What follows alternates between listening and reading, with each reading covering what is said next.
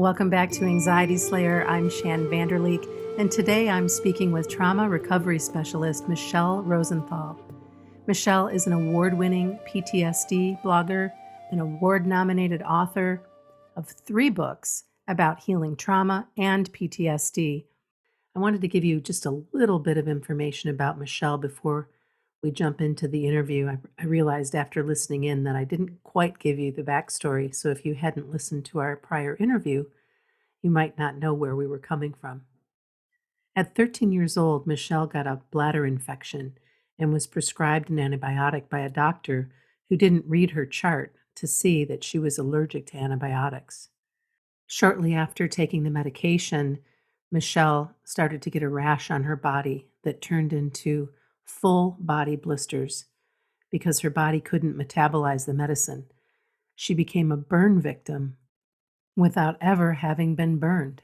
After her body healed, she didn't have the skills and wisdom to separate herself from the trauma. She was just 13. It took 24 years for her to get diagnosed with PTSD. And this is when her healing began. Since then, Michelle has devoted her life to supporting people as a trauma recovery specialist, author, and incredible human being. I first spoke with Michelle back in 2013, so here we are again, almost a decade later, and it's so good to connect with you again, Michelle. Likewise, Shan, and I can't believe it's been almost a decade.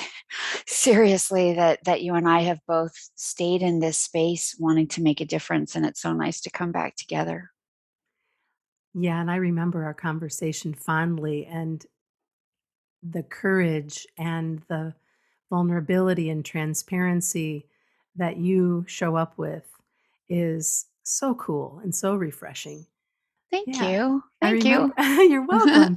I remember part of our conversation talking about the first time that you felt like you could sleep on your bed without having weighted blankets, without having a lot of Mhm. blankets to help you feel more grounded and safe in your own space. Like that stuck with me. That was right after we spoke, right after in 2013, I was in the ICU with sepsis.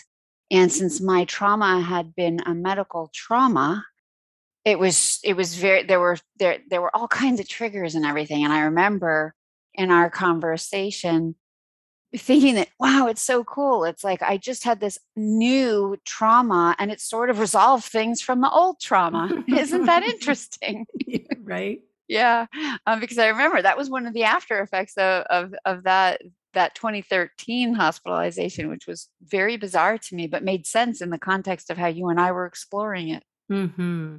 Let's begin with the first step in trauma recovery. And what kind of trauma and PTSD do you help people recover from these days? Well, I mean, to be honest with you, Shan, all trauma is trauma, right? It's all, one of the most interesting things that I ever discovered in my journey in helping people, or even just being in the trauma and PTSD world, was that I thought we were all so individual. And we're not really. We're individual in our trauma, we're individual in our healing process, but we are actually so similar in our experience of the post trauma world and symptoms in that space. Instead of coming into this work saying, I want to help this specific kind of person in terms of their type of trauma, I Hmm. really just show up every day saying, I want to help the person who most wants to be helped today. I Yeah. want to help the person who most wants to battle their way through this and come out the other side. So that's the way I show up to really answer your question.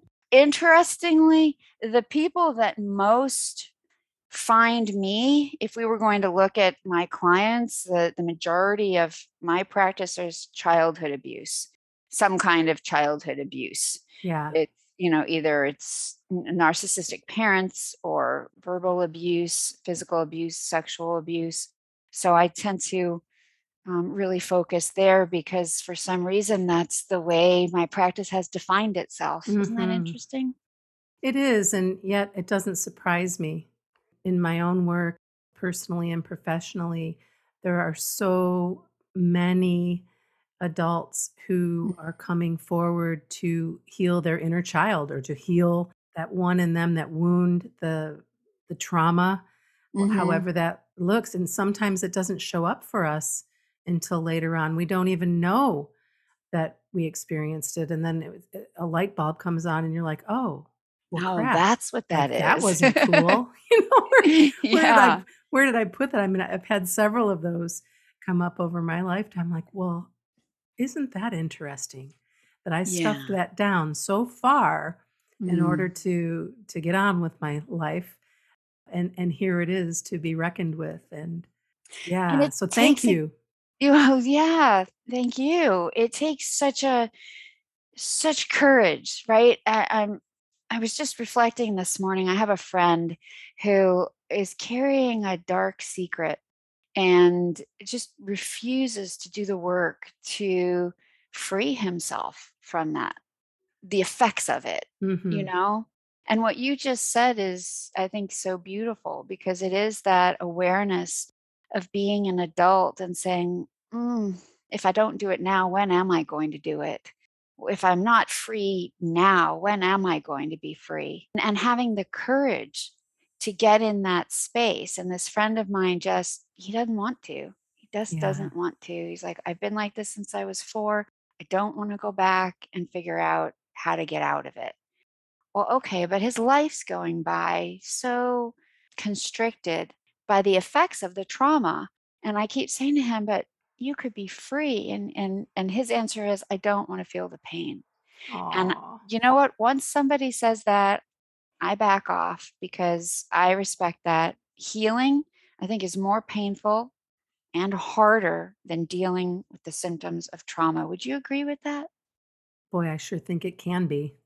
I know it was for me. It's not that PTSD didn't take me to that brink itself, but there was something harder about healing because you're sort of on both sides of the fence. Sure, So sure. it's like that it becomes a battle inside. And I think maybe that was the difference. Healing was a real battle inside myself with like the part of myself that really wanted to be free and the part of myself that was my survival self that was I'm not giving up at all. Like Yeah, right, just hanging on, like, just, for dear life yeah. to not let go. Yeah. Yeah. Yeah. And then you have to get to that day where you have a reckoning. I remember very clearly I was so aware there were 3 of us involved in this. It was my warrior self, the self that wanted to be free, my survivor self that was going to hang on, and then me.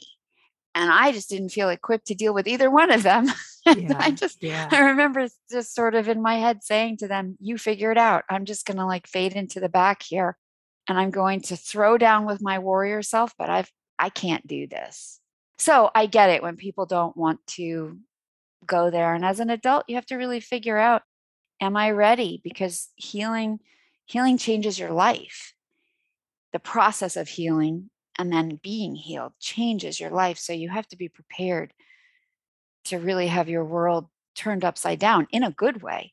That's the piece that is missing so often is that, yes, there is work involved. Yes, some of it is gonna be excruciating, but the payoff is huge. And Yeah. burying ourselves or sticking our heads in the sand or distracting ourselves or whatever it is we do, whether it be food or substance or sex Mm. or the list goes on, right? Mhm. How do we come back to it? And I love that you come right out and say, you can end this chaos. You can end this emotional chaos and you can begin reclaiming control. And you have a process to help people do that. That's huge.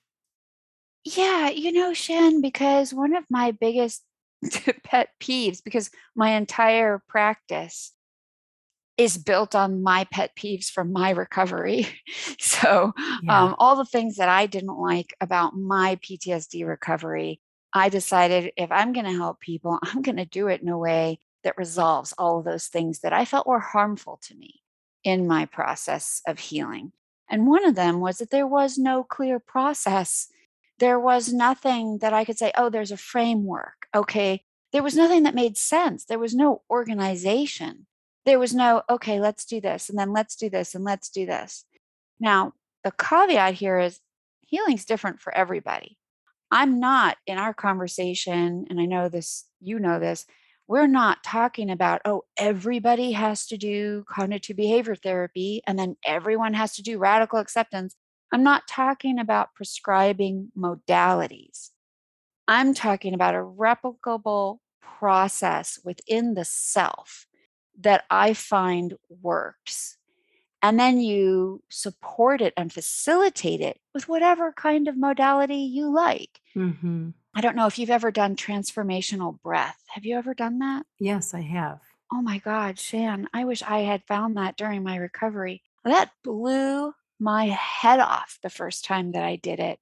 And I was shocked at how much stuff I could access. I didn't even know.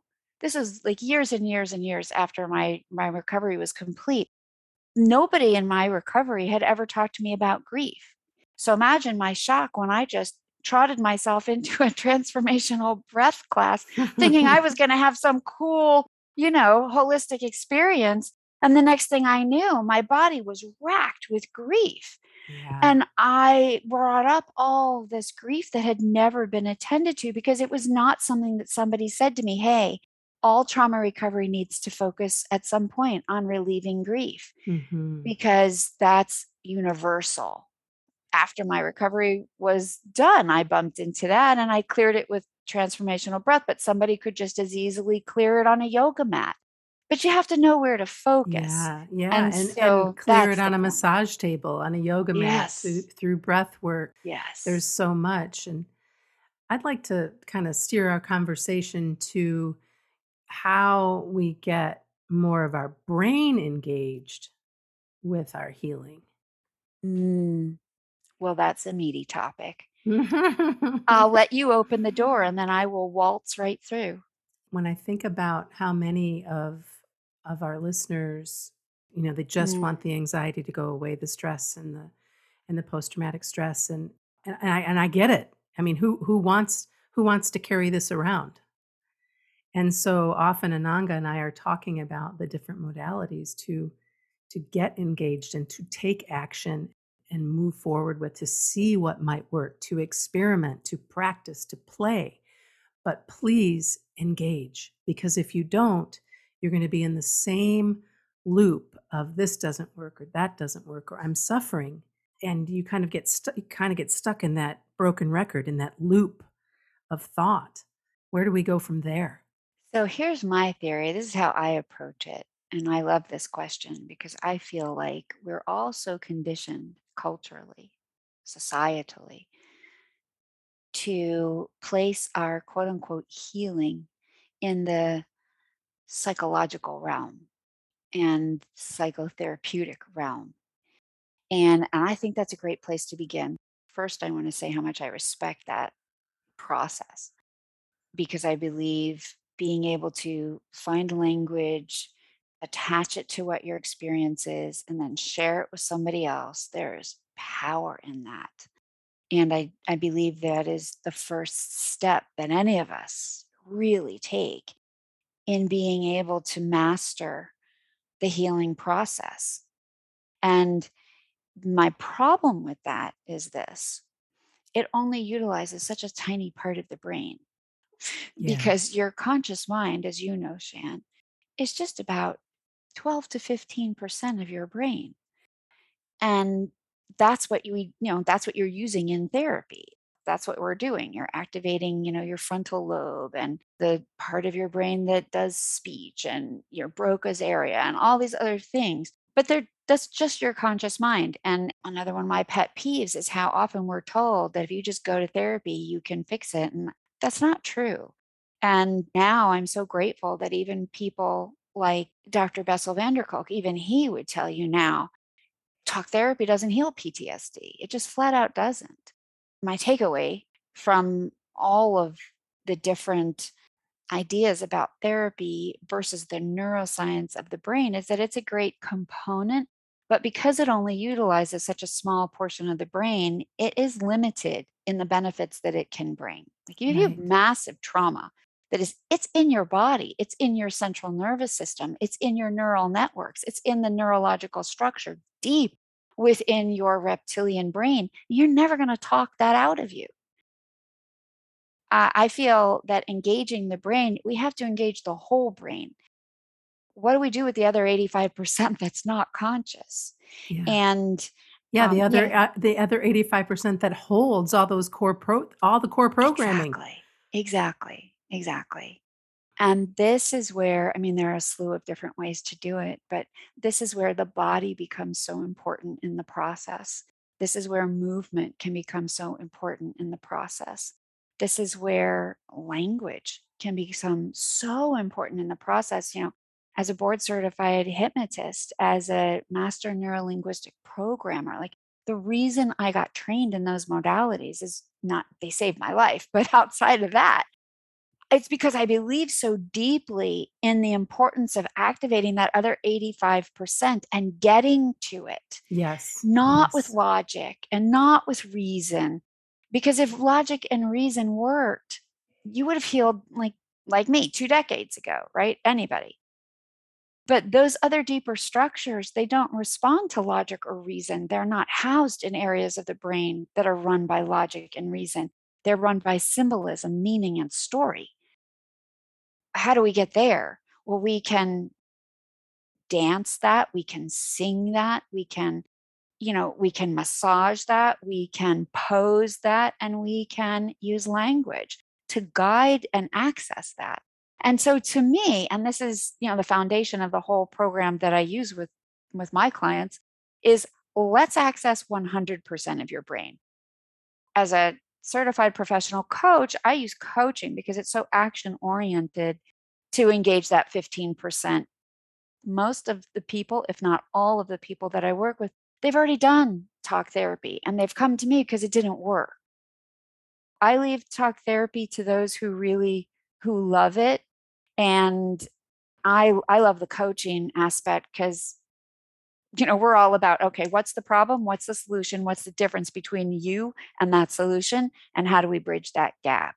Right. That's what we do with the 15%. And then the other 85%, I always encourage my clients to find those things that resonate with them. For me, dance was a huge part of my recovery process.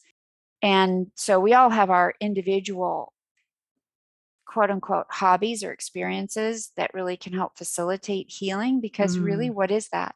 It's connect to something that makes you feel good.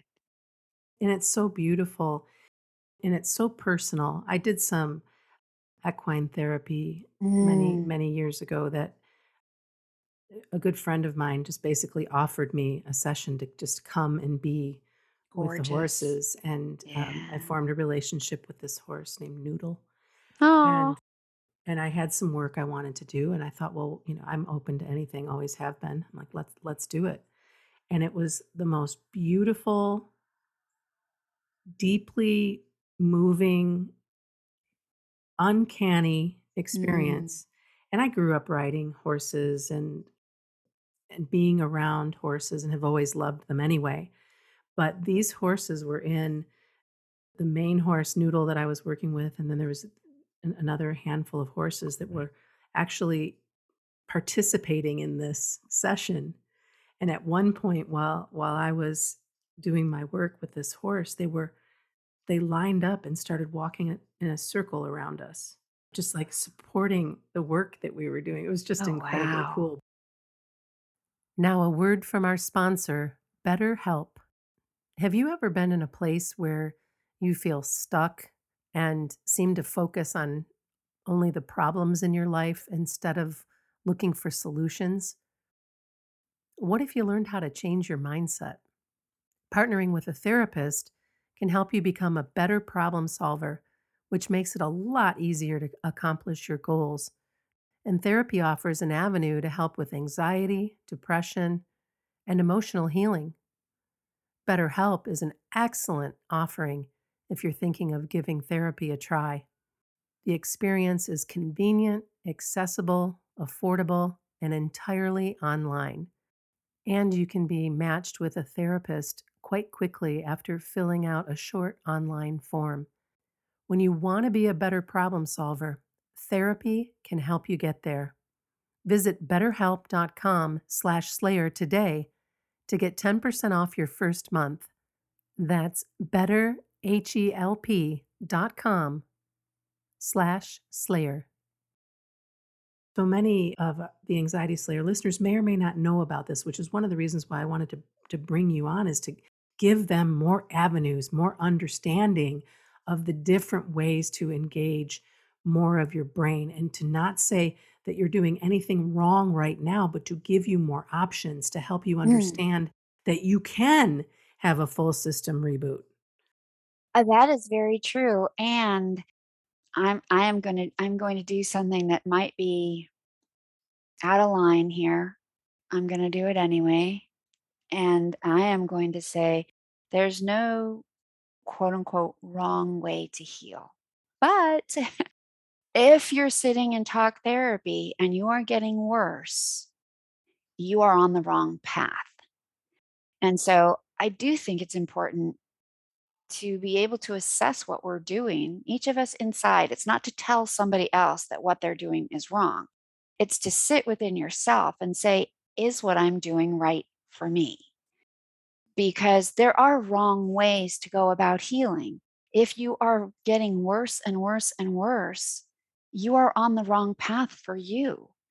Now, that doesn't mean that healing feels good all the time, because we all know it doesn't. But I'll just use myself as an example. I sat in talk therapy for 5.5 years. I was worse and worse and worse and worse. And I don't just mean emotionally, I mean physically debilitated, to the point where finally the toll, the stress of retelling my story and desensitization, all that stuff, which just strengthens the neural pathways of your trauma. Hello, Yeah, the exact thing you don't want to be doing. Um, and it never occurred to me to say, oh my God, I think this is the wrong thing for me. I think I've right, outgrown the usefulness here. right. So I do think it's okay to say to yourself, you know what, this is making me worse. And it's subtle, right? There are nuances to healing. So it's like, of course, healing's going to make everything worse at first. So let's just like be honest about that. But if you go past a certain point of everything's worse and you start becoming completely debilitated, there's so many ways to heal. There's no reason to keep holding yourself in that space. Where I got out of talk therapy and I hit the dance floor. Yeah. Whoa, what a difference that made. My recovery took off when I did that. So I do think it's fair to apply the word wrong in recovery. Just make sure you're the only one applying it to you, and you're applying it in a sense where it's benefiting you and supporting you and finding the right way so that you can get where you want to go. We know ourselves better than anybody else. If you get still and check in, and like you said, if something isn't working, no matter what it is, it's time to shift gears. It's time to look at the other options that you have, and to know that, I mean, just in talking to you and the number of modalities that you're trained in, and your own experience healing and everything over the last 20, 30 years. Mm. Nobody else has your experience, but they can come to you from your place of knowing, from your place of empathy, from your place of healing, growing, being, doing all of the things that you are, and get some support that will engage them in a completely different way. That's such a good point. And I think the word support is really important, because so often we're so demoralized by the trauma and post trauma and PTSD experience. And Yeah. we end up in someone's office and we just sort of turn ourselves over and say, fix it, as you were saying earlier, right? Yeah. Just fix it. Just fix it. I'm too tired. I'm too broken. I don't have what it takes. And I think that's a dangerous way to show up. And that is how I showed up in the beginning. I mean, Mhm. I thought like I should get a gold star just for getting to the office of my therapist. Yeah. I Well, I like mean, we didn't get into your story today because we'd already talked about no. it, and I'll make sure that I put a link to our first conversation. But if you'd like, go ahead and, if you can, encapsulate your recovery. Oh, well, sure. So for 17 years after my trauma, I wouldn't talk about it. And then I went another, what, 6 or 7 years before I was actually diagnosed with PTSD, because I just went full on crazy. And just from the stress of carrying it and not being able to deal with it. For all of us who have PTSD symptoms, they're hard to live with.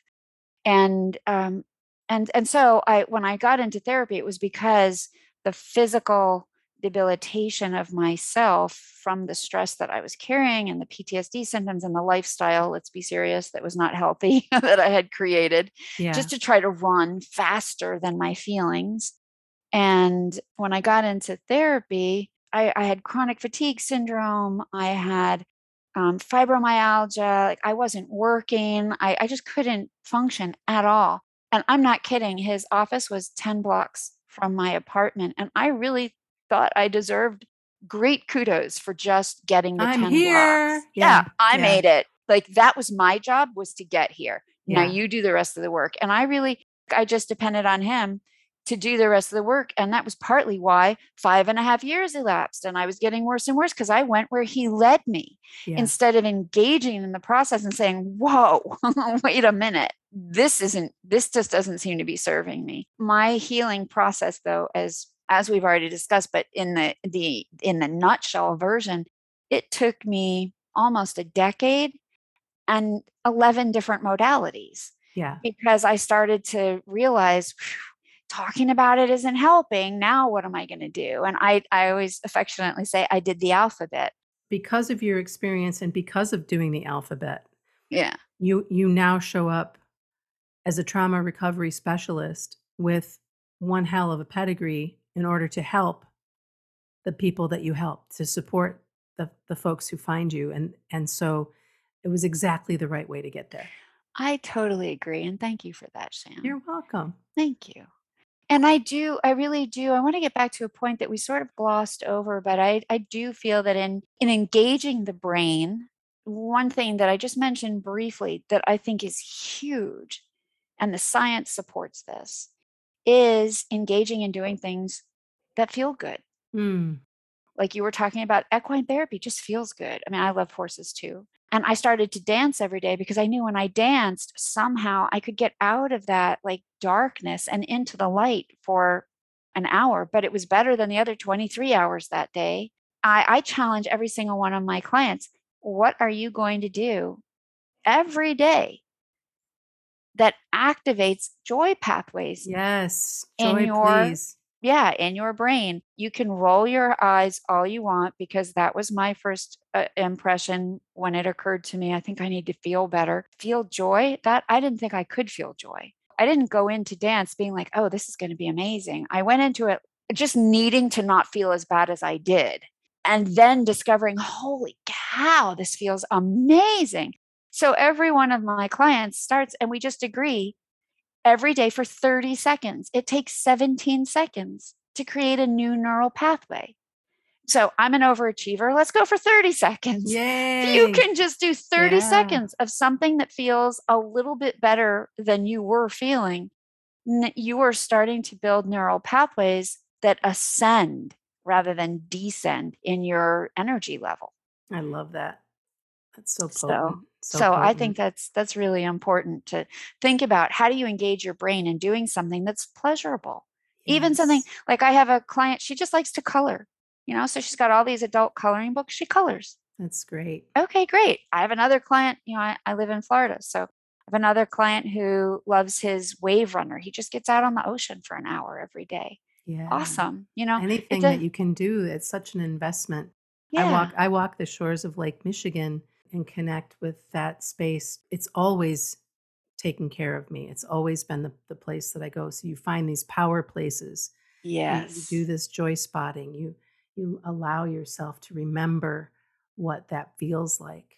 And even if you can't remember it, you allow yourself to discover what it Yeah, feels read it. like Yeah, now. discover. Love that. Yeah, I love that. Yeah. Yeah. You have a free brain training audio Yes. available. Can you tell our listeners a little bit about that before we close today? Yeah, absolutely. So it involves three little segments. It's not even 20 minutes. It just involves three little segments to regulate your breath and to engage your brain in being present and connecting to yourself and your process in a way that allows you to train your brain for peace and calm. And I just designed it around breath, a little bit of breath work to start because it can be so grounding and it brings you really present. And you can do the breath Mm-hmm. work however you like. And even if you don't like the breath work, just listen. You Yeah, don't have to just do the listen breath in. work, just Sure. listen. And then it walks you through a little bit of a language process and a little bit of a guided visualization. And I have clients that, because all my clients use it and they say, I fall asleep before it ends. Is that okay? Yes, it And I said, is. yes, it is. Awesome. Because when you started, you weren't sleeping. So if this is taking you, I mean, talking about anxiety, I have a client just so on the edge, and then she's been prescribed all these different things, so she's always got this cocktail of pills at her disposal that we're weaning her off of, and that's sort of the purpose. And so I gave her this audio and I said, okay, before you take a pill, I just want you to listen to this. Anytime that you feel like, oh, I want that pill, I just want you to listen to this first. If you're done with this audio and you still want the pill, do what you need to do, but just listen to the audio first. It's been very interesting to watch that process because she's one of the people that's been saying to me, I fall asleep before the end. Oh, Great. that's so awesome. And then she wakes up and she didn't take the pill because she fell asleep. And all of that anxiety dissipated through the sleep process. So it's just this short little brain training. And the thing about brain training is that when you create a new neural pathway, your brain is designed to strengthen anything that will serve you and your well being. The more you strengthen neural pathways that help you survive, quote unquote, the more happy your brain is to say, oh, you want me to do that? I'll do it faster next time. Oh, you want Yeah, me to do that? I'll do it better the next time. that's awesome. Yeah. So the repetition, and I read is interesting. Do you know Dr. Caroline Leaf? I do not. I want to say she's a neuropsychologist or neuroscientist in the psychology space. She has a great YouTube channel, and I watch her videos, and she referenced this study that said, we've all heard it takes 30 days to create a new habit. Like we're all told that from the time we're like 2. But the science around trauma disputes that because the science around trauma is that a traumatized brain needs 63 days of consecutive practice. That's what I learned from Dr. Leaf. Interesting. 63 days of consecutive practice of any new habit for it to become automatic in a trauma brain. So I always recommend at least 30 days, but 63 is the Oh, magic number for yeah. those of us with trauma. Tell me the name of this doctor again. Carolyn Leaf Dr. or Caroline Leaf, Leaf as in Frank. okay. And she has a book that is on my list. I just haven't gotten to it yet. And at the moment, the title is escaping me. But I love the neuroscience behind healing. Yeah. That's just my thing. I I feel again, what is this, like my third pet peeve that we've discussed so far, but in my process, Yeah, in my I'm gonna change process, the title. I'm gonna change the title to Michelle Rosenthal's Pet Peeves yeah, in seriously, Healing PTSD. exactly. You know what? That would be a fine title because I could give you a list of like 20.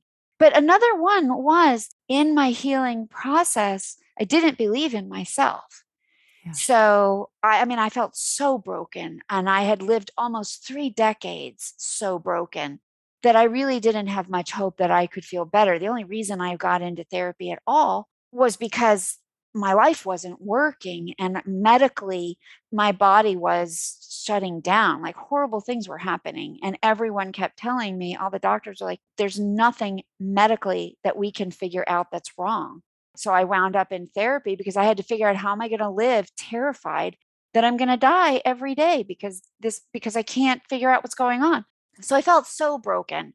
And if somebody had just said to me, let's figure this out, because you have neural pathways and neural networks that are not serving you, but your brain is also designed to generate new neural pathways and new neural networks. So let's focus there. I would have been so Yeah. hopeful. Yeah, of You know, course. I would have been like, oh my gosh, there's a way to do this that I don't have to care about the past right now. I can focus on the present and the future. Awesome, sign me up. Because then I could build some belief in myself. And if I had had somebody say to me, look, 63 days, listen to this audio, let's see what happens, I would have said, done. Oh, I can do yeah. that. Oh, yeah. I love the neuroscience because you don't have to believe in your emotional, mental, spiritual, or physical capability. You just have to believe in the brain's capability, which I guess is physical, not in the usual sense, but the Right. brain's neurological capability of being trained. Oh, yeah, and it's so empowering Yes. once you learn this, and like you said, oh, 63 days, all of a sudden you can focus on something that is different than what you have been focusing on, and you can clear things, and you can rewire your brain, Yes. and it's proven over and over again. Yes, So and cool. let's be serious, because there are also, for I'm imagining one of your listeners at least has read the studies that if you've been traumatized at a very early age, the brain changes, it doesn't develop in the right ways, and that's, you can't change that. Okay, so there is that science, and we're not talking about being able to change the unchangeable because developmental hijacking has occurred. Right. What we are talking about is, what can you do with your brain today, with where it is today, and how can you use that to your benefit today. One of my very first clients was a childhood sexual abuse survivor, the age of 4. I mean, big developmental trauma there, right? She's very Yeah. childlike, but she's also PTSD free now.